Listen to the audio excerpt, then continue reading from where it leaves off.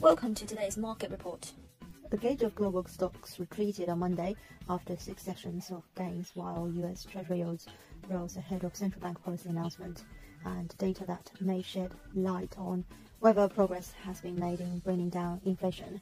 Investors widely expect the Federal Reserve will raise rates by 25 basis points on Wednesday, with announcements on Thursday from the Bank of England and the ECB, both of which are largely expected to hike by 50 basis points.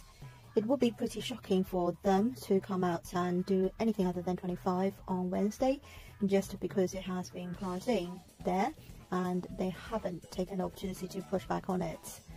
It's not necessarily in the Fed's best interest to forecast a pause or pivot at this stage.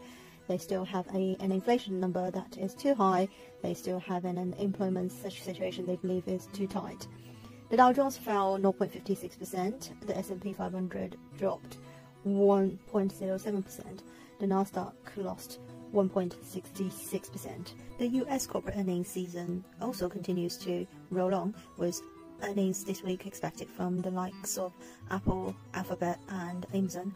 Earnings for S&P 500 companies are expected to show a decline of 3% for the quarter, per Refinitiv data, weaker than the 1.6% seen at the start of the year.